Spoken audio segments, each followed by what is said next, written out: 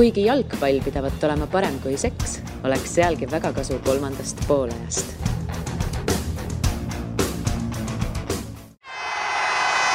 Kuulbet, aus ja eestimaine. Taas on jalgpallijuttude aeg ning teie kõrvu paitab järjekordne kolmanda poola episood järjekorra numbriga 170. Viimasel ajal oleme me väga palju tähelepanu pööranud Eesti jalgpallile, aga vahelduseks kiikame oma konnatiigist ka kaugemale ning keskendume peaasjalikult siis Premier League'ile. Minu nimi on Karl Juhkami ning eksperdi rollis ja külalise rollis on täna siis iganädalaselt Inglismaa kõrgliigat kommenteeriv Tannar Leitmaa. See nädal vahele, sellepärast nüüd on Inglise karikas. No see nädal sa ei saa kommenteerida, aga seda asjalikum on seda vahekokkuvõtet teha. Just 23 vooru tehtud, et vaatame kokku, mis viimase 15 juhtuda võib. Ma võin öelda ette, et ennustamine on alati hästi nõme asi, sest 50% juhtudest või isegi rohkem paned sa valesti, nii et ma juba tean, et ma saan kõikidega sõimata, aga ma üritan olla võimalikult neutraalne ja midagi täppi panna, ma loodan. No ma enne saadet tegin kiire pilgu ajalukku ka, et millal me üldse välisliigade jalgpallile tähelepanu pöörasime.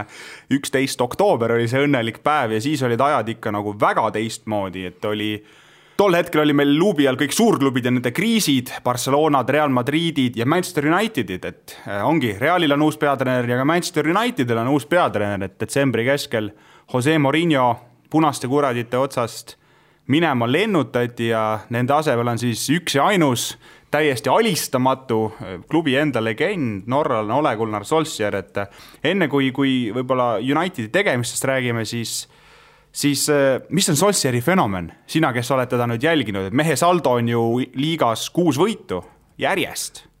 Fenomen, ma ei oskagi öelda, sellepärast, et esialgu tal on vist minu mälu järgi, kuna meil siin wifi krutib, siis oli üks selline väga tõsine vastane siiamaani. Selleks oli Tottenham Hotspur ja tegelikult, kes ta mängu nägid, siis olgem ausad, seal oli Manchester United ikkagi kõrvuni õnnega koos, sellepärast, et see, mida tegi seal väravas David De Gea, see oli pöörane. Ja ta tegi seda, mida ta viimased... Ei ole, kus nagu meenutage asju MM-i.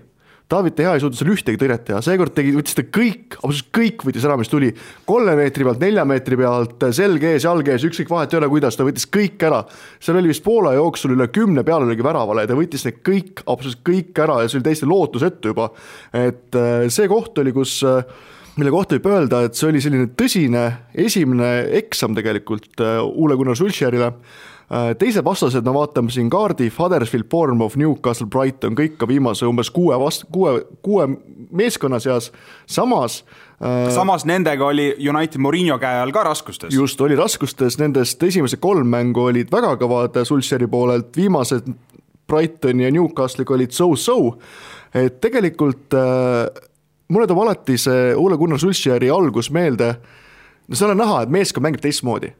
Paul Pogba mängib lustiga, meeskond mängib enesekindlamalt, kas või juba see väike detail, et meeskond alustab pressingut tükmad kõrgemalt kui Mourinho ajal. Mourinho loogika oli see, et tõmbame meeskonna, kaotame palli, tõmbame tagasi ja ootame, millal vastane eksib. See oli meeletult igav vaadata ja oli ka aru saada, mängijatele ei meeldi selline, selle otses mõttes lihvimine.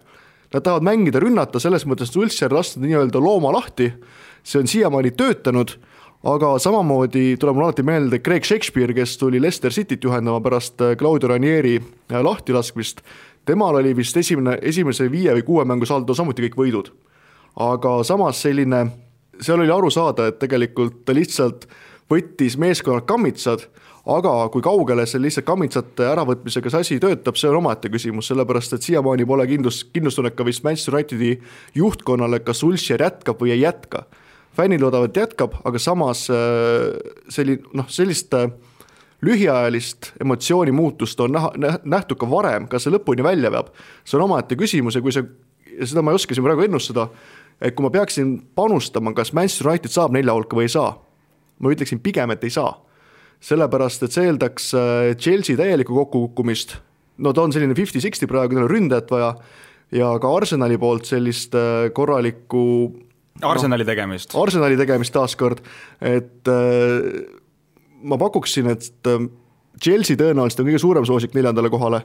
Arsenal ka kuidagi võrdseb Manchester Unitediga, aga ma tegelikult loodan, et Manchester United saab, kuidas ma nüüd halvasti nüüd ütlen, või ilusti ütlen, mulle esikuuikus meeldib, kui rohkem teeb Tottenhami meeskond. Aga ma kardan, et kui tõesti Tottenham selle hooaja pealt, isegi kui Pochettino ära läheks, siis Tottenhamil meistrite liigas läheks kuradi raskeks. Aga Manchester United võib järgmine aasta meistrite liigas olla väga vihane vastane. Ja ma loodan, et Manchester saab 4 hulka, aga ma arvan, et ei saa. Sa loodad seda Euroopa jalgpalli huvides? Ei, selles mõttes, et tõesti meistrite liigas oleks hästi palju väga kõval tasemel võistkondi. Tottenhami puhul ta on väga meeldiv võistkond, ta on väga hipster võistkond, aga ma kardan, et kaua nad, me jõuame Tottenhami juurde minna. Tänasel päeval on näha, et ikkagi natukene liiga enesekindel ja liiga pragmaatiline on olnud Tottenham viimastel üleminekuperioodidel, kus ta lihtsalt mängijad ei ole võtnud. Nüüd on see tagajärg käes, mängijad on praktiliselt kõik väljas. No kui me Unitedist räägime, siis Solskjaeri fenomenist, siis ilmselt nagu meie seda päriselt ei hooma ka nagu britid ja Manchesteri elanikud. Aga see, mis toimub praegu Norras, see on ikka ju heas mõttes püha kaos.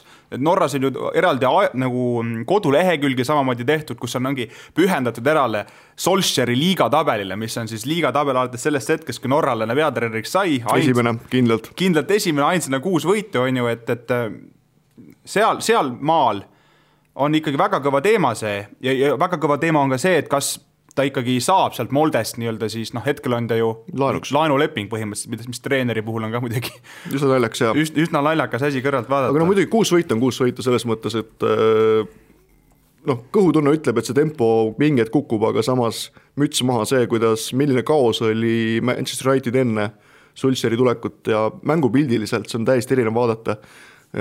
Kommentaatorina ka näiteks, et kui enne Mourinho ajal oli, kui ma läksin Manchester Unitedi kodumängu kommenteerima, siis on tunne, et jah, okei. Et siit ei tea, mis tuleb, aga kui on praegu minna Solskjaeri mängu kommenteerima, siis tegelikult see Manchester on hoopis teistsugune, seda on väga hea vaadata. No me küll lubasime, et me räägime liigast, aga nüüd see liigapaus tuleb, karikamäng ka, United sai karikas Arsenali vastu. Kui tõsine test see reaalselt on, kuna tegemist on karikamänguga, siis... Vaata, see on selles mõttes karikamängud on alati selles mõttes huvitav test, et kui sa kaotad selle, siis fännid ütlevad, et ei, see oli karikas. Kui sa võidad selle, või sa ütled, see on kõige suurem test üldse, see on ta best. Samas see on üks mäng. Kõik teavad, karika võlu on see, et sul tegelikult pikas perspektiivis sul võidab enamasti suurklubi. Aga igal võistkonnal võib olla see üks halb päev ja kui see halb päev satub selle karika mängule, siis ta kukub sealt välja.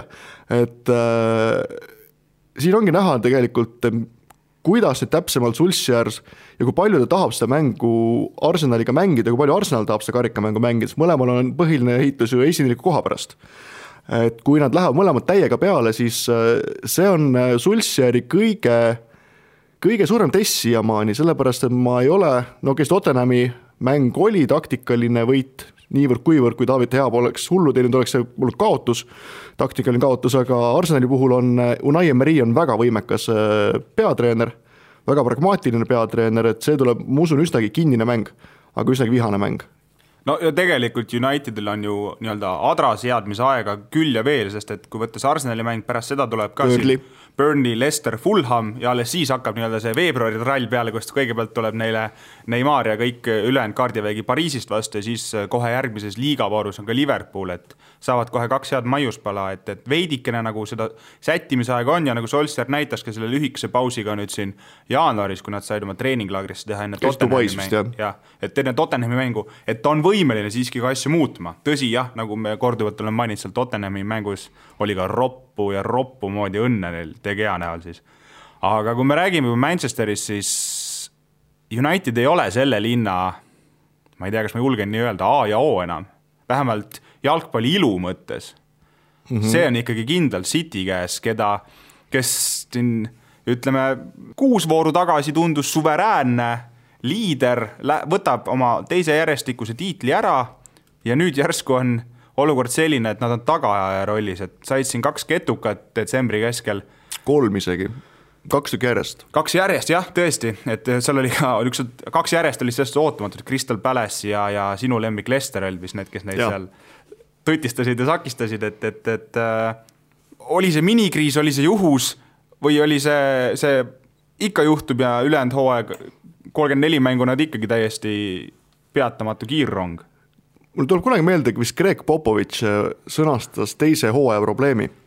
See on see probleem, et pärast võitu on väga raske seda sama meeskonda motiveerida.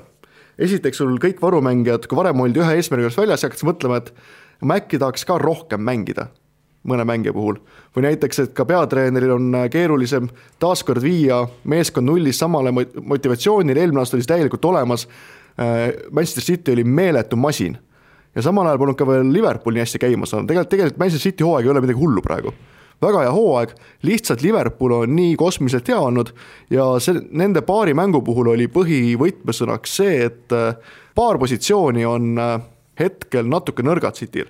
Nii uskumatu, kui see kõla meeskond, kes on pannud, no ma isegi hakka ütlema seda summat, mis nad on viimase paari hooaja jooksul mängides pannud, see on midagi nii hoomamatult suurt, aga neil pole näiteks ju vahetusmängijad Fernandinhole.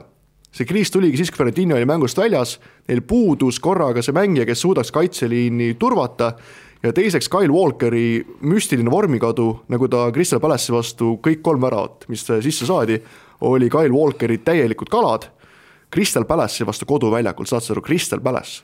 Meeskond, kes mängib ainult ühe mängiga põhimõtteliselt. Sisuliselt küll, jah. Et see oli müstiline hetk, ma usun, et Guardiola endal oli ka niimoodi, et mida nüüd toimub. Et pärast seda on siin saadud võite küll ja korralikke võite. Kus hästi naljakas on see, et vahepeal on tunne, et Manchester City ei mängiga väga ilusti, aga 3-0 võit tuleb ikkagi. Et tegelikult City puhul öeldes siis nad on mänguliselt ilusad, aga endise ma pean ütlema, et arvestades seda, et kus kohas need rahad tulevad, kuidas see kõik teatud inimesi kraanikausist alla lastakse, siis andke andeks, mina ei suuda Manchester City poolt olla. Never.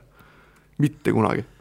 No, isegi kui toreda mängida, mängite vastu pole mitte midagi, see süsteem, mida see esindab, see on minu jaoks täiesti vastuvõetamata. Kui nad jookseksid valges särgis, siis sa fännaksid neid rohkem. Lihtsalt see fakt, et nad on City ja kõhu peal on üks teine kiri veel, see...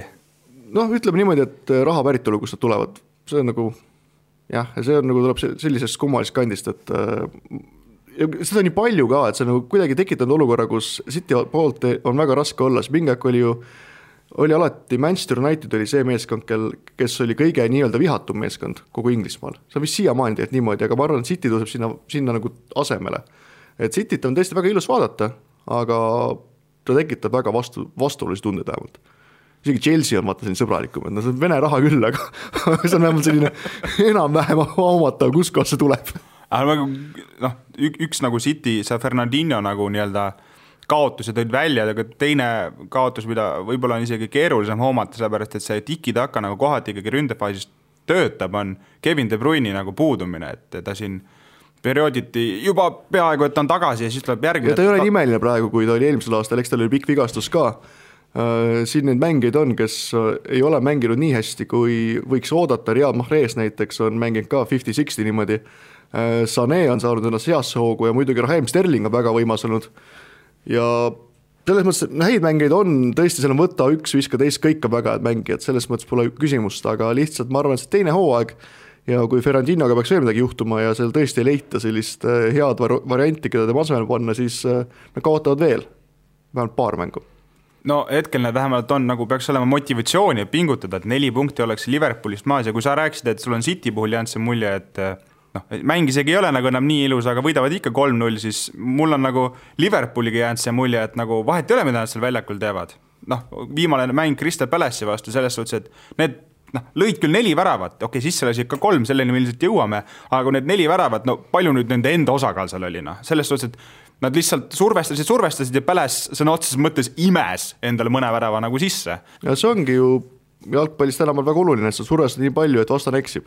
Et see on täiesti loogiline mängu taktika ja seetõttu nad eksivadki, selles see point ongi. Jalgpall ongi pahatiti ma ei tea, ma oska see protsenti öelda, aga enamasti ikkagi ju iga värav on, või iga väravaid, suures väravaid on kellegi viga või apsakas või olukord, mida ei oleks pidanud tegema. Ja see tuleb ka survalt. No jaa, aga see, mis seal toimus, oli, tule selle väravahi nimi nüüd kohe meelde, kes Crystal Palace'il. Speroni. Täpselt, et see 3. värav, see oli ikka rõlge.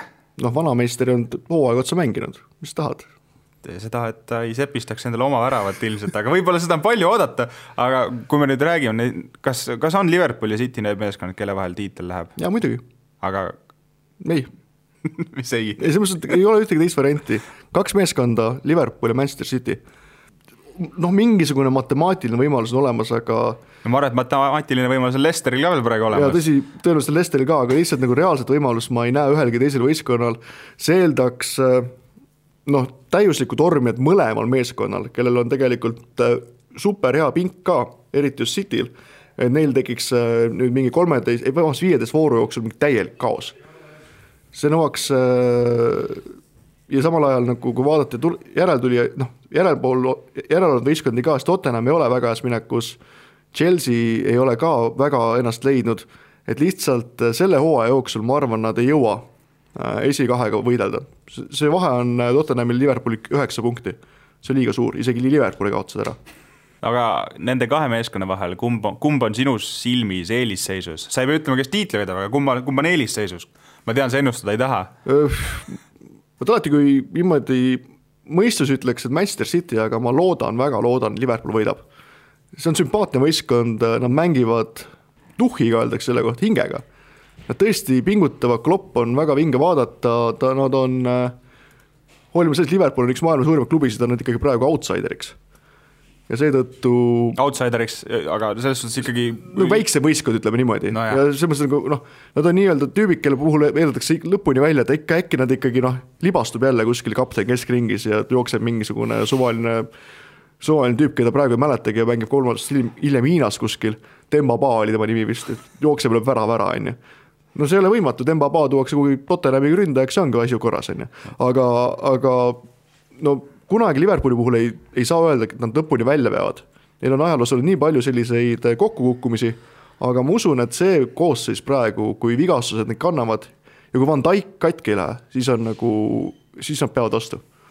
Nagu isegi kui mängugraafiku hooaja lõpuni vaadata 15 vooru jäänud, no ega ei ole Liverpoolil nagu väga palju neid keerulisi asju, et Cityt on neil juba mängitud. No siis kui Unitedil on vaja veel ühe korra külla sõita ja Chelsea't on vaja kodus võõrustada, aga ülejäänud ei ole nagu, ei tohiks vähemalt olla peadmurdvad. No toona, kui nad mängisid Gerrard libastus, oli neil vist Crystal Palace see meeskond, kellega nad selle 3-3 tegid seal kuidagi hädavaevu. Crystal Palace, kellel oli toona nagu täiesti ükskõik täiesti kõigest, sellepärast oli tabeli keskel, mitte midagi mängus olnud. Ja siis tuli see Dwight Gale ja kukkus ära, et prõmmima. Juhtub. No igatahes ma arvan, et Liverpool, ei saaks öelda, ma nüüd fännina räägin, aga ma arvan, et Liverpool ikkagi vääriks seda tiitlit ka, sest Premier League nagu trofeed neil olemas ei ole. Viimane pärineb aastast 90, kui see oli veel First Divisioni nii-öelda nime all, et Premier League ajaloos neil seda ju ette näidata pole, mis on muidugi... Ja Manchester United fännid peavad siis väga palju plakatid ära hävitama, kus on need, et teil on nagu, ma ei tea, nii ja nii palju aastaid juba nulli peal. Mõtleb, nii kahju see on. No vähemalt saavad siis hakkematerjali ahjoole tegemiseks. Aga kui me võtame nüüd ette nii-öelda lihtsurelike divisioni, nende 2 järel siis hetkel hoiab 3. kohta Tottenham, aga nende puhul on siis vist praegu kõige aktuaalsem teema, et kas nad kestavad ära, et neil on siin... Hetkel on hea, Kein on vähemalt märtsini väljas, Ali on samamoodi ja Son on riigi komandeeringus jälle. Just, mis kestab ka siin kuskil veebruari alguseni, siis on seal veel, siis Soko on katki, Dembele saadeti Hiina. Siis Vertongen on viimasel ajal on selline, nüüd on tagasi muidugi, aga tema tervis on ka selline üsnagi heitlik olnud, kes seal veel on, No niisugune pikaajalis ei ole, mingi Lukas Moura sai ka viimases. Lukas Moura sai vaikselt nagu hakkab vaikselt liikuma, aga selles mõttes tõesti, et suvel ei teinud Tottenhamit ühtegi tehingut. Või siis ütleme niimoodi, et ühtegi mängijad sisse. See, et viimases mängus saadeti väljakul isegi selline mees nagu Georges Ngoudou, keda isegi ma arvan Tottenham Hotspuri fännid ei mäletanud, üldse olemas on, siis see näitab, et tegelikult meeskonnal on üsnagi raske seis ja räägitakse nüüd ju siin erinevates ründajates ka, kui Andy Carrollitini välja, et tegelikult korraga on kriis käes. Ja selles mõttes ma usun, et Tottenham võib olla hooaja lõpus väga vastik vastane taaskord, aga nüüd ongi põhiküsimus järgmine 6 aega. Mida teevad Harry Kane'it, kui Rünnakul on Fernando Llorente, kes on sama liikuv nagu keskmine kummut, siis on päris keeruline temaga siin, ta on tore mängija kindlasti ja ja omal ajal väravaid ka löönud, aga see oma aeg oligi 10 aastat tagasi, on ju. Ta on löönud Premier League'is Tottenhamist 1 värava, see oli ka 2 meetrit suluseisust Swansea vastu. Et no tal ei ole, Harry Kane'il ei ole vahetust ja mängupildist on ka näha, et Harry Kane ei ole väravat ei löö ainult, vaid ta on meeskonna nii-öelda tugitala, see, kelle peal alati eelkõige nagu seistakse ja seepärast, kui teda ei ole, siis ega see Tottenhami mäng viimases voorus, kellega nad mängis ikka, kas oli Tottenhami viimases voorus Fulhamiga. Fulhamiga mängisid, ega see mäng ei olnud ilus, olgem ausad. Seal oli ikka niimoodi, et Fulham ja Ryan Babel oleks võinud seal mitu korda ära karistada Tottenhami see mäng. No on hea meel, et Ryan Babel sai ära mainitud siin saates. See mees on müstiliselt noor minu silmis. Ma arvasin, et ta on 40, aga tegelikult vist ta alustas väga noored Liverpoolis, aga ta tuli päris hästi Fulhamisse sisse, oli päris häid võimalusi, kahjuks ära ei löönud neid. Või noh, õnneks ma ei tea kummalt poolt võtta, aga selles mõttes see mäng oli päris kole. Ja kui nad nüüd punkte kaotama hakkavad, õnneks on see karikapaus vahel, samas on neil ka ju see liigakarikas on minu mälu järgi mängida veel. Chelsea'ga. Et kus nad 1-0 esimese mängu võitsid, et no ma arvan, seal lähevadki väljakule täpselt need mehed, keda sa ütlesid, et Tottenhami fännid ka ei mäleta, et neile... Ega poolfinaal. Pochettino ei ole võitnud mitte ühtegi karika, mitte kunagi. Ma arvan, et see nii jääb ka. No täitsa võimalik, City'ga lähevad finaalis vastamisi, aga noh, Tottenhami läheb raskeks. Ja siis edasi, mis seal on, no Chelsea'l on vaja ründajat. Kummalisel kombel on Chelsea kogu Premier League'i kõige rohkem peale löönud võistkond pärast, vist oli Manchester Cityt. Chelsea on selles osas teine, kõige rohkem posti löönud võistkond on Chelsea. Mis tähendab seda, et kui teil oleks natukene, ja samal ajal ka võib öelda, et sellise hooaja parim mängija, Eden Hazard, mängib ju Chelsea's, aga keegi peab väravaid lööma hakkama. Valel positsioonil muidugi. Ja just, sest eelmine mäng Arsenali vastu Kanté ja Hazard mõlemad ja valel positsioonil, nii et sellise mängustiili, kus sul pole ründajad, sul on Oliver Giroud, kes no ei sihigi väravat, kui ma õigesti aru sain, ja Morata, kes ei julge sihtida väravat, siis no ütleme niimoodi, et nendega ei mängi kaugele. Kui Higuain tuleb, siis küsimärk on see, mis vormis ta on. Sest ega ta seal AC Milani eest ei ole ju mingi eriti võimas tegija nüüd olnud. Samas ma Higuaini puhul, sujuvalt oleme juba Chelsea teema peale üle läinud selles suhtes, et Higuain tõepoolest kuulujutud teda sinna viivad, isegi mitte ainult kuulujutud, isegi väga palju mainekad ajakirjanikud juba räägivad kindlas vormis sellest tehingust, et Higuaini nagu üks miinusi, et isiklikult on selline nägemus, et nagu teda arvatakse, et ta on niisugune hea skooriv ründaja, mida ta kahtlemata ka on olnud siin Reali aegadel ja enne kõike muidugi Napoli aegadel, kus samamoodi. Ega ta raiskab samamoodi kusjuures. No raiskab küll, aga ütleme nii, tal on tegelikult on niisugune kummaline omadus, mida tihti ei osata hinnata, et talle jubedalt meeldib ehitada. Nagu ka Harry Kane'ile meeldib jubedalt ikkagi alla tulla ja arvata, et ma tegelikult oskan ka number 10 peale hästi mängida ja oskan väga hästi passi jagada ja see kõik ongi väga õige ja loogiline, aga see saab töötada ainult siis, kui sul on süsteem ehitatud niimoodi üles, et sul on asendusmängijad kastis, kui Higuain sealt ära tuleb. Ja see on nüüd see, mida siis nagu Milanist pole suudetud teha, miks ta on natuke tahaplaaniline. Ma ei usu, et ta nagu, et ta kohutavas vormis otseselt oleks või et ta oleks oma mänguoskused kuidagi minetanud, et ma arvan, eriti veel Sarri käel, kes teda ju Napolis kasutada oskas, see pigem võib olla väga hea lüke, sest no olgem ausad, need kingad, mida täita, ei ole väga suured. Selles mõttes tõesti praegusel hetkel iga areng on hea areng, mis tõenäoliselt Chelsea'le ründefaasis ja no Chelsea'l on palju probleeme mõistagi, see viimane mäng Arsenaliga näitas, kui ühekülgne on praegusel hetkel veel Sarri pool. Ehk kui Jorginho lihtsalt kinni tõmmata, siis ka sealt mäng laguneb ka paugu pealt. Ja ei saaks öelda, et see oli esimene mäng, kus Jorginho on kinni tõmmatud. Esimene mäng oli, kas West Hamiga oli vist see, kus... Et nagu Sarri nagu oleks nagu selle reha otsa juba astunud, aga järelikult talle meeldib, kui nina on verine. Ma ei oska nagu selle koha pealt midagi öelda, et ta on teatud mängudes suutnud oma taktikalist plaani muuta, aga ta ei ole nagu väga aldis seda tegema, ütleme siis nii. No seda on ka mõned teised peatreenerid siin tänavu kasutanud, üks nendest õppis ja on hetkel nii-öelda lihtsurelik, eks päris lihtsurelik üks esimesi, aga Chelsea pool tõesti oli see, kelle mäng see oli, Evertoniga oli see mäng, ma ise kommenteerisime seda, sinnamaani tundus, et Chelsea on ülivõimas, aga seal pani Everton, ma nüüd ei mäleta, Idrissa Gueye pani tõenäoliselt lihtsalt Jorginho'le kaela istuma ja mäng oligi korraga täiesti 0. Et see ongi Chelsea suurim probleem, et nad on nii ettearvatavad, nad ei vaheta koosseise, neil pole ründajat. Ja nii sinna see taha jääbki, kui nad saavad ründaja korda ja Hazard saab enda nii-öelda õigesse positsiooni ja korralikult mängu ehitama, siis Chelsea võib olla päris ohtlik. Ma küsin nagu seda, et kas nagu hooaja alguses meid jalgpallifänni uinutas nagu see, kuidas ikkagi Chelsea nagu kohalt minema sai. Kõik eeldasid, et tulevad kasvuraskused, sest Chelsea oli meeskond, mis oli ikkagi aastaid mänginud oma erinevate peatreenerite alla. Community Shieldis saadi rämedalt peksa, esimese mängu oli see Manchester City vastu, tundus tõesti sarja läheb raskeks, aga siis tuli vist 5 võitu järjest või 6 või palju nüüd tuli. Et hooaja algus ikkagi oli korralik ja nagu korralik, tundus, et sellist nagu üleminekuperioodi ei saa väga keeruline olema. Ja Jorginho tegi järjest rekordeid.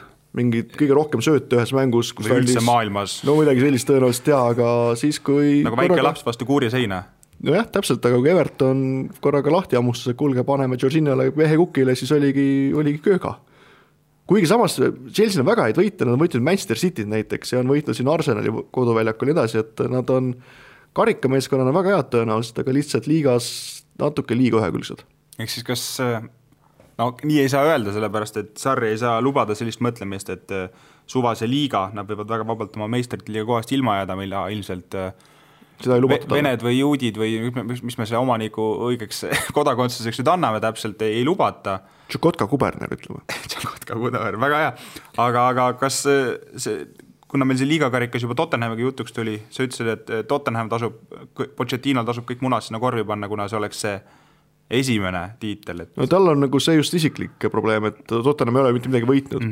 See kapinali, et vaadake Tottenhami auhinnakappi, see on nagu vana juba. 10 years challenge'ina on ka muidugi päris hea. Ja, see on väga nali kusjuures. Aga Chelsea'l ma usun, et Abramovic ei ole sarrile pannud nii kiirelt, nii palju ja nii tähtsaid kohustusi, nad peavad 0-4 mingid asju võitma. Peaasi meistriliiga koht ja siis järgmine aasta vaatame. Ma usun, järgmine aasta on Chelsea väga ohtlik.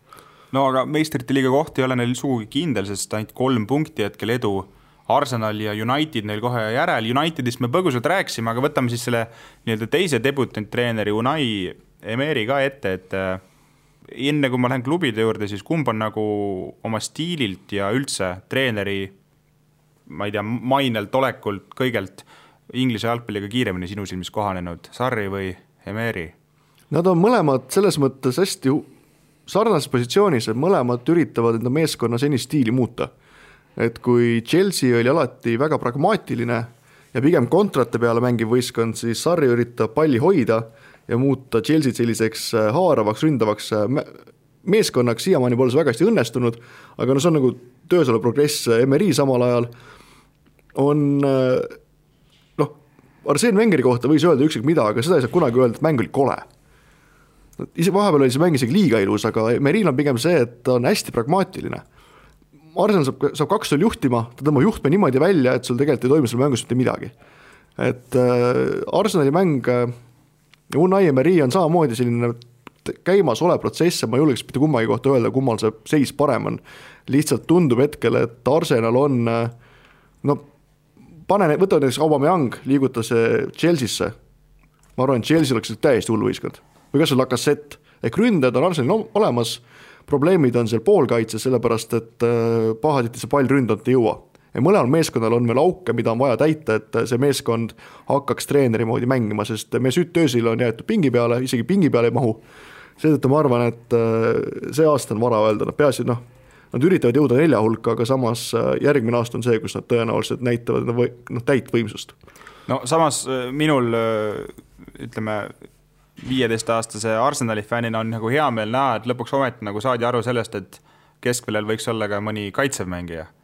No nüüd on liiga palju neid. Nüüd on liiga palju, aga ütleme, et äkki sellest nagu saadakse kiiremini aru. Ühesõnaga meeldiv on näha, et ühel hetkel mõisteti, et ka sinna on vaja mängijad, kes võib-olla ei torma uisapäisa rünnakule, aga see hooaeg nende Londoni klubide seas, kas Tottenham on tänavuse hooaja lõpus parim Londoni klubi või suudab Chelsea ja Arsenal selle vahe kinni teha? See vahe ei ole palju selles suhtes, Chelsea jääb maha ainult 4, Arsenal 7. Ma arvan, et Tottenham ei ole parim võistkond. Ma arvan, et Tottenham jääb 4 hulka, aga see, kui mul on siiamaani meeles Pochettino ja Tottenham aasta oli siis vist äkki 2016, kui Leicester võitis. Siis tegelikult huvitav, miks küll see aasta sul meeles? Ei, mul on meeles Tottenhami pärast, et Tottenham oli ainus meeskond, kes mängis hooaja lõpuni tegelikult tiitli peale. Aga nüüd saavad kõik öelda, et Tottenham oli 3, Arsenal oli 2. ehk lõppkoha järgi oli Arsenal justkui parem Londoni meeskond, kuigi tegelikult, olgem ausad, oli Tottenham kõvasti parem, lihtsalt nad lõpus tõmbasid pidurilt, panid jala piduri peale, ütlesid okei, las ta nüüd läheb, et hoiame energiat. Et päris hooaja lõpuni ei ole Pochettino tavaliselt, või pahatihti, eelmine aasta mängis lõpus väga hästi, ei ole Pochettino alati lõpuni välja vedanud ja kui juba esimene või teine koht on läinud, siis ta võib hakata nii-öelda hoidma enda mängijaid ja see võimaldab tõenäoliselt temal kummal, kas Chelsea või Arsenalist mööda minna. Ma arvan, Tottenham lihtsalt, et kuna esimest kahte nad ei püüa nii ehk naa, siis nad hoiavad enda selle 4. koha ära ja keskenduvadki kas ma Euroopale või siis karikale või niimoodi. No kui me korraks juba Euroopast mainisime, kas sa arvad, et seal võib kellelegi sealt esinelikust, okei, United on hetkel 6, kas kellelegi võib see Euroopas edu saamine saatuslikuks saada, eelkõike ma vaatan muidugi juba läbikäinud meeskonna City suunas võib-olla, kellel see Euroopa edu on kuidagi... No Cityl on nii paks pink, et seal ei võiks probleemi olla. See on taskal selline asi, et see on nagu see karikamäng, et kui kaotad, siis saad ikka öelda, et Euroopas ei raske.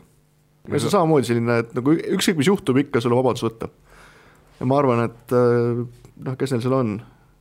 Chelsea mööllab Euroopa liigas, siiamaani päris hästi teinud, Tottenham, ma arvan, et Tottenham saab Borussia käest kiirelt laksu kätte ära. No siis on hea saba jalge vahel hakata kolmandat kohta. Kolmandat kohta ja liiga karikat. Kes seal veel? Liverpool, Euroopas ei ole nii hästi mänginud, pigem tundub, et Liverpool on ohverdamas Euroopat Inglise liiga nimel. No kui sul Bayern ka veel vastu tuleb, et... No Bayern ei ole see aasta vist õnneks nii hea olnud, suht vananev võistkond, aga ikkagi ja Manchester City, seal on vaja mingit Barcelonat, Paris Saint-Germaini vastu, et Schalke ilmselt ei kõlba Schalkega ma kardan, et ei suuda neid maha lüüa. Aga suured oleme me läbi võtnud ja kui ma enne mainisin, et lähme lihtsurelike juurde, siis nüüd lähme lihtsurelike juurde, ehk siis kes on parim 7 meeskond, ütleme, et esimese 6 on ilmselt ära jagatud, see vahe on päris suur, seal 6. 7. on 11 punkti juba ja Inglismaa meedias on muidugi nalja hakatud tegema, et see 7. koha meeskond on see, kes jahib nüüd Everton kappi, ehk siis Everton oli aastaid see meeskond ju, kes nii-öelda esimesena suurest mängust nii-öelda välja jäi, aga ikkagi oli nagu tagumise otsa parim ja heal aastal sai ka Euroopasse, kui karikavõitja tuli õigest meeskonnast. Tõsi, seda liiga tihti ei juhtunud, et nüüd siin siis hetkel lihtsurelike liigas järjest minnes on Watford, Wolves, Leicester, West Ham, Everton, Bournemouth, et see on kokku siis 6 meeskonda, kes siin kõik on 3 punkti sees. Et see on, ma isegi ütleks, et see küll ei oma väga tähtsus, kes tuleb 7. Aga põnev vaadata. Väga põnev vaadata ja see on ülitihe rebimine. No siit võib ühe võistkonna mänguvormi järgi maha tõmmata, see on Bournemouth. Nende hooaja algus oli väga hea, kuid viimased paar kuud on olnud ikkagi täielik kaos. Samas see aasta tundub, et Bournemouthil on vaja veel umbes 6 punkti. Siis on nende koht turvaline. Ja siis lastaksegi. No seda on juhtunud tihti tegelikult, et erinevad võistkonna puhul, et sul ongi väike võistkond, sa turvad enda selle matemaatiliselt ära, sest tänavu on viimased 2 meeskonda küll ikkagi väga pikalt maha jäänud, et see võimaldab siin 36-ga vist püsima jääda küll. Et Bournemouthil pigem on selline pääsemisüritus, Evertonil pole ründajat taaskord, samas Richarlison on väga on hästi mänginud, Bernard on hea olnud, Luka Dinn on üks parimaid uusi mängeid üldse kogu Premier League'is, siis Evertonil, ma arvan, nemad ovat ülespoole, West Ham on enda mänguvormi parandanud, Leicester City on selline midagi meeskonnas valesti, samas nad on endiselt liiga hea võistkond, et allapoole kukkuda, aga ma arvan, et siit kõige parem võistkond on Wolverhampton. Nad elasid enda need kasvuraskused üle siin paar kuud tagasi, et ma pakun, et Wolverhampton võib olla see meeskond, kes suudab kvaliteedi pealt ja just enda üsnagi sellise sügava meeskonna pealt 7. koha kätte saada. Watfordiga on ühte punti, aga Watford on samamoodi selline meeskond, kes tagab enda turvalisus ära ja siis hakkab vaikselt siin niimoodi tiksuma.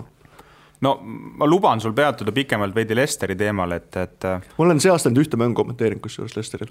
Aga kahtlemata sa oled ülejäänud 22 väga suure südamega ja 2 silmaga kaasa elanud. 5 mängu olen vaadanud vist. Kas väga keeruline on alati meeskonnal nende ootusi paika panna, eriti kui sa oled ühe korra teinud midagi nii utoopilist, nagu nad tegid siin 2016, et kas praeguseks on nii-öelda klubi enda, klubi fännide ootused taas realistlikuks tagasi tulnud, ütleme siis nii? Seal ootused, tegelikult Leicester on need ootused täitnud, et nad võivad hammustada ükskõik millist võistkonda, esikuiku kohta ja niipea on raske leida, neid tegelikult staadion alati täis, nad on väga populaarsed üle maailma, mis tähendab seda, et neil tuleviku mõttes on võimalusi küll, nad on toonud väga häid mängeid sisse, näiteks James Madison on väga hea olnud, siis Demarai Gray, noor mängumees, väga hästi ennast käima saanud, et tulevikku neil on noori mängeid, neil on koondise mõttes Ben Chilwell, neil on Gray taaskord on koondises, meeskond on sügav, probleem ongi pigem see, et hetkel tundub, et midagi on seal meeskonnas valesti, sest isegi kui nad võidavad, siis kummalisel kombel Kihlve kontori, mis enamasti väga puusse ei panevad ikkagi Claude Puelli esimeseks soosikuks, kes järgmisena sulesappa saab mingil põhjusel. Nii et äkki midagi meeskonnas kuskil natukene sees käärib, aga hoolimata sellest on tabeliseis 9 koht väga hea ja arvestaks seda, et milline tragöödia see hooaeg Leicesterit tabas, siis ma usun, see võib ka nagu omamoodi sütitavalt. See võib igatamoodi mõjuda. Alguses sütitavalt pärast siis, sa ei tea uusi omanikke, suguvõsa on küll sama, aga sa ei tea, kuidas nemad juhivad, et see kindlasti mõjutab, nii et Leicester, ma usun, 9 kohta nende puhul igati hea, peaasi, et nagu tagumisse 10 ei kuku, et on mängitud stabiilselt, kohati on tulnud lolle kaotusi nagu Bournemouthi vastu, kus ma ahastasin ja mis jumal nüüd siin toimub, aga mis on võimalik kõige tähtsam, mida Leicesteri puhul tahetakse, on see, et Leicester hakkaks mängima positiivset jalgpalli ja seda on minu arust Claude Puel suutnud iseenesest teha. Et kui tiitli võitnud Leicester oli puhtalt selline, boksis öeldakse selle kohta puncher, ehk siis see mees, kes võtab kõik löögid sisse ja siis ühe paugu paneb korraga ära, nii et vastane on pikali maas. George Foreman oli selle kõige suurem näitaja, mis kunagi midagi sellist, või Klitschko, midagi sarnast, et nüüd on muutunud pigem selliseks Mike Tysoni moodi, et hüppab ringi ja ootab enda võimalust ja lööb päris kõvasti vahepeal. Et nad on muutunud enda filosoofiat ja seda on nagu tore vaadata. Kui me puncher meeskondadest räägime, siis Wolves on võib-olla meeskond, kes on natukene seda stiili nagu üle võtnud, mida Leicester siin 2016 kasutas, et viimane mäng muidugi oli päris massiivne. Viimane mäng Leicesteri vastu oli vist ideaalne näide, et põhimõtteliselt virutatigi enda relvaga Leicesterile, et oligi see 2 väledat menda seal ees ja Shota ja siis Jimenez ei ole väga väle ju. Aga Shota oli piisavalt kiire ja keskväljal on, keskväljal on sulle õiged söödumehed olemas ja sööt läheb enam-vähem 5 meetri raadiuses, siis ongi jama majas ja jama oli 4 korda majas, et Wolvesil siis mainime ära, et ajalugu nad ei teeks, kui nad selle 7. koha kätte saaksid, sest Premi ajaloos on ka vingemaid saavutusi tehtud. No siis võitnud isegi kunagi väga, või sa mõtled nagu... Ei, ma mõtlen üles tulnud meeskond, et kui kõrgel on lõpetatud, et Nottingham Forest, Newcastle on siin omal ajal 3. lõpetanud ja Blackburn 4. aga nii-öelda sinna edetabelis nad sisse roniksid Sunderlandiga 5. kohta jagama, kes siis oma esimesel ülestulemise hooajal 7.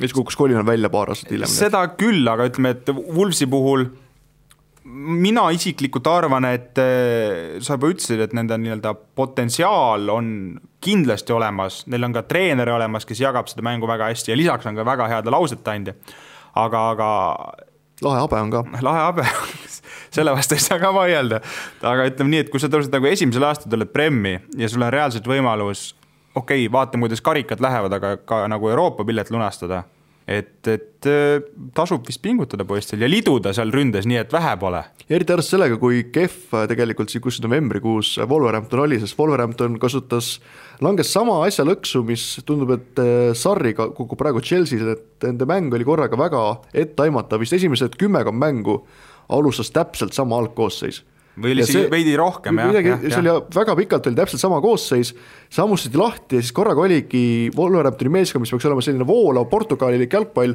oli täielik kaos. Siis 6 mängu järjest oldi võiduta. Just, aga sellest tuldi välja ja nüüd tundub, et kui vaadata just selle järgmise 6 meeskonna pärast esikuikut mänguvormi, siis Wolverhampton on viimases voorus parem olnud ja seejuures on päris korralikke võitunud. Manchester City näiteks. Manchester City tõepoolest kere peale neil sai. Kui me võtame nüüd selle Premier League tabeli ette, siis võib-olla ma hüppaks sujuvalt need kohad 12 kuni liiga palju ei saagi hüpata, sellepärast et punkti vahet lähevad liiga väikseks, aga jätame nüüd paar meeskonda vahele, mainime igaks üks ära, Bournemouth, Brighton on siis need, kes hetkel... Ei oma Cityt nad ikka võitsid, see oli Tottenham hoopis, minu paha. et ütleme, jätame Brighton hetkel kõrvale ja siis 14. kohast alates on siis hetkel nagu see rebimine, et kes välja kukub. Et üks meeskond on vist täiesti lukus, ma arvan, et Huddersfieldi võime kõik juba sinna potti lükata, et see, et nad niigi kaua siin Premier League'is on vastu pidanud, on müts maha nende ees. Just, see on tõusid siia juba müts maha, et selles mõttes nad lasid peatreeneriga lahti või õigemini oli vist öelda mitte lahti lastud, vaid lihtsalt see oligi kõige sõbralikum lahkuminek, mida ma kunagi Premier League'is näinud olen, sest tegu on ikkagi kangelasega Huddersfieldi jaoks. No pakun, et Fulhami võib ka vabalt sinna potti juba panna, mis siis, et Ranieri on meeskonna mängu kõvasti parandanud. Et Ryan Babel ikkagi ei päästa? No see vahe on nii suur. See on 7 punkti vahet. Ja tegelikult, kui vaadata teisi meeskondi ka, siis väga palju oleneb muidugi üleminekute aknast. Me oleme kõik viimase paari päeva jooksul jälginud, kuidas Cardiff City läks üleminekute turule endal ründajat ostma ja see kõik kukkus kolinal alla. La Manche'i väina, et selles mõttes Emiliano Salah katastroof, see nagu seda ette oodata. Et kõikide nende meeskondade jaoks on ääretult oluline, et leida või üleminekute turul olla võitja lõpuks. Kui Crystal Palace püüb maha näiteks Wilfried Zaha, see on kõik. See on nemad see 3. võistkond. Kui Southampton, ma usun, et nende uus peatreener on piisavalt hea ja meeskond hakkab nii hästi mängima, nemad võtame siit pundist äkki ära. Burnley vorm on ka olnud piisavalt hea. Nad on hooaega alustas kehvalt, olid Euroopas, üritas seal hakkama saada, nüüd on mäng läheb paremaks, ma arvan, et nendega pole ka probleemi. Küsimärk on Newcastle. Sellepärast, et Newcastle'i vaegusid jäävad kõik väga hea kaitsevõistkond kusjuures statistiliselt, aga rünnakul, kui su parim ründaja vist, ma võin nüüd eksida, aga minu arust vist parim ründaja oli neil Joselu või Rondon. Temal on väris okeilt väravaid, oli see 3-4 või midagi sellist, või isegi 5. Aga edasi tulevad seal Joselud, Ajose Perezid ja sellised poisid, kes on toredad vennad, aga nendega sa sellise mastaabiga võistkond nagu peaks olema Newcastle, see sõida rallik kaugele. Ja väga vabandan kõikide Newcastle'i fännide ees, neid on päris palju, aga ausalt öeldes mul on piin vaadata seda võistkonda. Sest Newcastle peaks olema selline ikkagi tubli esikümne võistkond pidevalt, stabiilselt, neil on suur staadion, neil on stabiilne fännbaas üle kogu maailma seejuures, aga see, mida nad väljakul teevad ja milline see ei peaks olema Premier League jalgpall, sorry. Kui nad leiaks nendele omanikud, tuleks korralt raha, siis hakkaks mängijad tulema, siis oleks see okei, aga need mängud, kus Rafa Benitez läheb juba minutist 3 kogu võistkonnaga kaitsma, need mäng on nii palju olnud, kus lihtsalt istutakse nagu hambad ristis kaitses ja mitte midagi ei tehta. Nii hullu bussiparkimist, kui vahepeal on Newcastle teinud, ma ei ole nagu mitte ühegi võistkonna esituses see aasta näinud. No ma küsingi nagu siit selle ära, et kas Newcastle'ide probleemide põhjus peitub nende mängijates, selle koosseisus, peame vaatama Rafa Benitez otsa või siis tõepoolest meil tuleb ikkagi vaadata sinna omaniku tasemel otsa ja Mike Ashley, kes siis ikkagi mingi ime läbi jätkuvalt seal klubi eesotsas figureerib, kuigi ma arvan, et ta on ainus, kes seda tahab. Ta on üritanud seda maha müüa juba aastaid. Aga keegi ei ole hakanud seda ostma, siin oli eelmisel jaanuaril näiteks oodati lõpuni välja, et äkki mingi Hiina konsortsium oli vist, kes oli väga lähedal ostmisele, et tegelikult Newcastle tuleb kasumit, ta on igati okei võistkond, sportsdirektsi omanik on tema omanikuks, üks edukamaid firmasid Inglismaal, aga lihtsalt sinna ei panda sellisel määral raha, nagu võistkond vajaks. Ja tõesti ründefaasis, võib-olla Chelsea's saaks Joselu platsile, aga ma ei kahtlen ka seda selles mõttes, et ründajad neil ei ole väga, kaitses on ka siin mõne prohmaka tehtud, parim mängija muidugi Slovak Dubravka väravas, kes on tõeline leida küll sealt. Mul on fännides kahju siiralt, sellepärast, et seda kuivamist vaadates, mis on toimunud viimase 10 aastaks, mis Mike Ashley on olnud peatreener, see on täpselt niimoodi, et kolinal kukutakse championshipi, siis vaadatakse, kurat, siin on nagu raha saab vähem, kütame nüüd täiega, võtame siit ikka mõne mängid ostame, laseme selle pauguga siis Premmi tagasi ja siis tiksume siin selle sinna maani, kuni täielik ohuolukord on olemas, kõik on punases ja siis hakkab vaatama, mis juhtuma hakkab. See on olnud neid juhtumid, Alan Pardew ajal oli see, kui Newcastle mängis väga hästi ja siis korraga müüdi parimad mängijad maha ja vaadati, et tabeliseis on okei, 40 punkti käes, et nüüd laseme, siis lihtsalt laseme minna. Et kuidagi küüniline võistkond tundub minu jaoks, mitte võistkond on vale sõna, vaid küüniline klubi tundub minu jaoks Newcastle. Aga muidugi Newcastle, ma arvan, päästab. väljalangemises see, et Cardiff on veel õnnetumas seisus.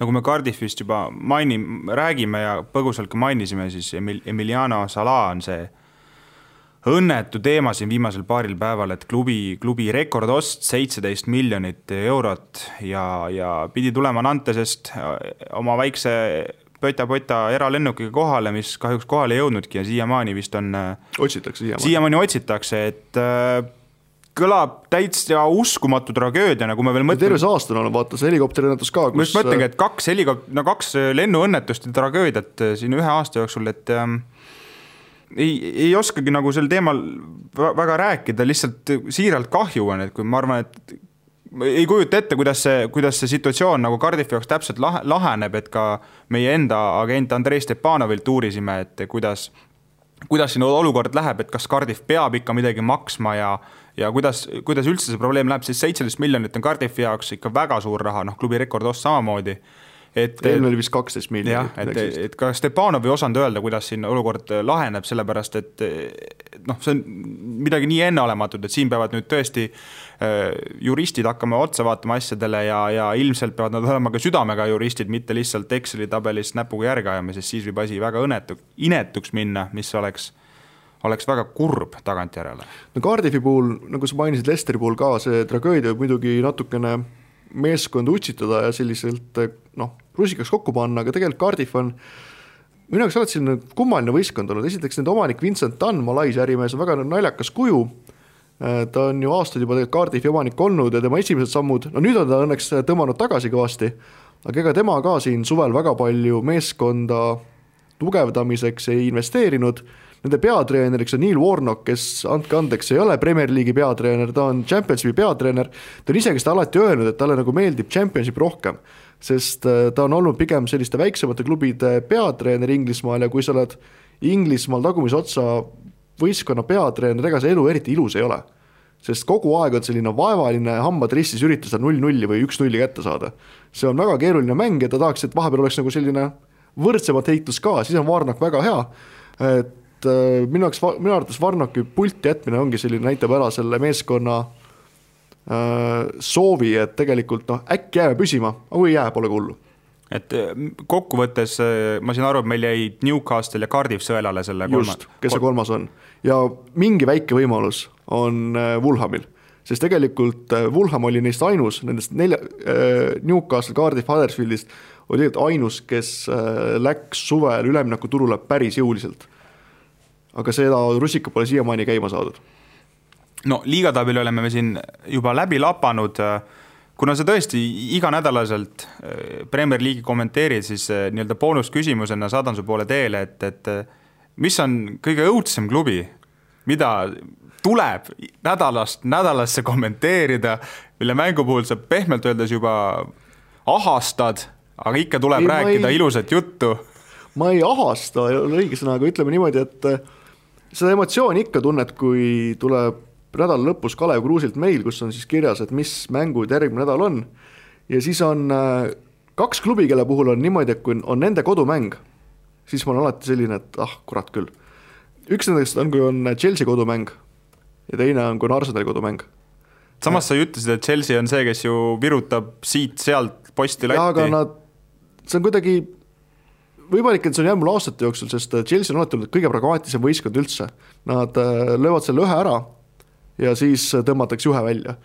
Arsenaliga on kahjuks see aast samamoodi, et nad löövad 2 väravat ära, seal kus Aubameyang paneb mingisuguse suvalise kannaga kuskile sisse ära ja siis nad kipuvad seda mängu suretama hakkama. Ja kui on kodumäng ka, siis ega tavaliselt väiksem võistkond, ega nad ei saa midagi vastu ka tehtud. Kui on nagu vastupidi, on näiteks ütleme Cardiff Arsenal mäng, siis on okei, see on päris lahe, et siin võib juhtuda midagi. Aga kui on Arsenal Cardiff, see on küll selline, et okei, eks ta siis ole. Aga lahedam võistkond, mis mulle alati meeldib, on Crystal Palace. Ma ei tea, miks. See on ühe mehe bänd ju. Jaa, aga see on see võistkond, kus nagu, kogu aeg on mingi, kohe lähevad kõik kaklema. Sa arvad, sa südames oled boksi juurde. Ei, nüüd boksi juurde, aga lihtsalt nagu, juba fun on vaadata jalgpalli, kus välja küll ei tule, aga hing on suur. Saad aru, nad taavad, mürgel käib kogu aeg. Aga kui tihti sa Eesti jalgpalli vaatad, ma saan aru, et meil on ka pigem see viimane lause kokkuvõtte moto. no vaata, selles mõttes, et ikkagi nagu Premier League on ikka selline nagu hollikas, minnakse kaklema, selline natuke glamuurne ka, tuled vilguvad, aga Eesti liiga on selline, et nagu, ma ei tea, Triinu baaris Antsu lähistel tulevad kettidega vennad ja alad ükselt pasunasse, no see on kole juba. No nii, nüüd ma enam kunagi Antsusse ei lähe. No et me nüüd nii mustadel toonidel ei lõpetaks, siis ma küsin nagu lõppu positiivse küsimuse, et tänavuse hooaja, pool hooaega on läbi, rohkemgi kui pool. Mis on tänavuse või kes on tänavuse hooaja parim üleminek, et kas me peame vaatama mõne suurklubi osas selle jaoks? Ma panin 3 tükki kirja endale, 2 tulevad kahjuks või õnneks ühest klubist, aga kõik 3 tulevad ühest hinnast. Anyway, kolmandaks ma panin Luka Tinni, see on Evertoni vasakkaitsja, kes on, ma usun, et see ei jää tema viimaseks klubiks, ta on ülivõimsalt mänginud ja kui Aaron Wan-Bissakat ei ostata ära Crystal Palace'is, siis ma arvan, et see on kaitseliinis selle hooaja parim üleminek. Siis teiseks ma panen mehe, kelle puhul tegelikult ei olegi nagu, kelle puhul oli pigem see, et oli kartused suuremad, kui tegelikult pärast välja tuli, on Xherdan Shaqiri. Sest tegelikult arvati, et mis see mees sinna läheb, et nagu et ei saa võimalust. Ei saa võimalust, Stoke'is oli täielik mäda õun, aga nüüd ta võitleb, nüüd ta on tõesti mees nagu ääretult tahtmist täis ja see on nagu võimas vaadata. Ja parim mees on muidugi Alisson Becker. Nii lihtne see ongi. Nii lihtne see ongi. Mõnikord tasub käia roppu raha välja, kui sul on positsioon, mis vajab lappi. Just arvest sellega, milline upgrade see oli, sest ükski teine üleminek, need on üleminekud on veel siin häid olnud, Felipe Anderson West Hamis on ülivõimas olnud, või siis Bernard Evertonis on hea olnud, Richarlison Evertonis on vahepeal väga hea, aga väga kõikuv võistkond, siis James Madison Leicester City'ga on väga hästi hakkama saanud, Kepa on olnud päris hea Chelsea väravas, aga Alisson Becker ütleme niimoodi upgrade'is selle Liverpooli ja Achilleuse kanna ikkagi täiesti teisele tasemele. See, kuidas Alisson Beckeriga on kaitselin käima saadud, kus Van Dijkiga koostöö, see on see koht, mille pealt võib tegelikult Liverpool tiitli võita, sest Alisson Becker on üliha. Jätame siis selle Liverpooli tiitli võitmise mõttes ja lõppu õhku. Selline meie Premier League'i kokkuvõttev saade sai, aitäh sulle, Tannar, ja meie jätkame paari hetke pärast Coolbeti panustamise rubriigist. Coolbet, aus ja eestimaine. Ja panustamise rubriigis jätkame ikkagi Inglismaa lainel. Juba saateski läbi käinud mängud võtame ette. Kõigepealt liigakarika poolfinaal, Tottenham Chelsea, õigemini Chelsea kodus, ehk siis Chelsea Tottenham, ja Tottenhamil on 1-0 eduseis olemas. Sama mäng oli päris kole tegelikult. No aga me mängu koledust ei hakka hindama. Igatahes Chelsea võidukoefitsient kodus 1,65, Viik 3,95 ja Tottenham siis võõrsil 5,85. Chelsea võidab ja lähevad penaltid lööma. See on nii keeruline küsimus, et kuidas see tegelikult lõpeb. Edasi pääseb meeskond. Niimoodi taada. No kui sa julged öelda. Paneme siis Chelsea äkki. Ühesõnaga, ma saan aru, et sa juba propageerisid Chelsea 1-0 võitu ja penaltitele. Kas seal mitte ei ole see pull, et seal ei ole võõrsi väravaid? See võib olla Minu mälu järgi just kui liigakarikas ei ole võõrsi väravaid, et ka tegelikult Ühesõnaga, Chelsea ühe väravaline võit on see, mida sa Ma arvan, et Chelsea võidab selle mängu ja siis minnakse lisaajale. Sellised võimalused on kahtlemata olemas ja edasipääsejaks pigem Chelsea. Kõlab loogilisemalt ja vaene Pochettino jääb jälle karikast. Kahjuks tõesti nagu hetkeseisuga, kui sa mõtled, kes rünnakul lähevad, kas Llorente, Nguduu otsivad see Vincent Janssen üles, kes on ka väidetavalt võistkonnas juba tagasi, siis on mingi noorpois Tripp või Skip. Jah, ma arvan ikkagi, et Chelsea võidab. No ja teine mäng päev hiljem on aktsioonis FA karikamängud, kus siis kõige magusam on kahtlemata Arsenal ja Manchester United duell. Seal on meil Arsenal kodus ja Arsenali võidukoefitsient 2,55, Viik on 3,5 ja United on 2,75. Ma ühes teises raadiosaates ennustasin seda Manchesteri võitu, ma panen seekord Arsenali võitu. Ma ütlen, ma olen nii kehv ennustaja, selles mõttes, et nagu kui ma peaksin olema kuskil bandit pakkuma inimestele koefitsienti, siis mind lastes kohe lahti, ma poleks kõik valesti. No aga sa enne mainisid, et see on nagu kõige suurem test Solskjaerile, et selles mõttes Arsenal on alati Manchesteriga väga vihaselt mänginud, Unai Emery on väga pragmaatiline peatreener, kodueelis lihtsalt, ma pakun Arsenali. No seda näitavad koefitsiendid ka.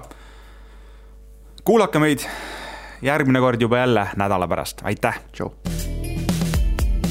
Kuula meid igal neljapäeval Õhtulehest, SoundCloudist või iTunesist ning ära unusta meie podcasti tellimast. Kuulbet, aus ja eestimaine.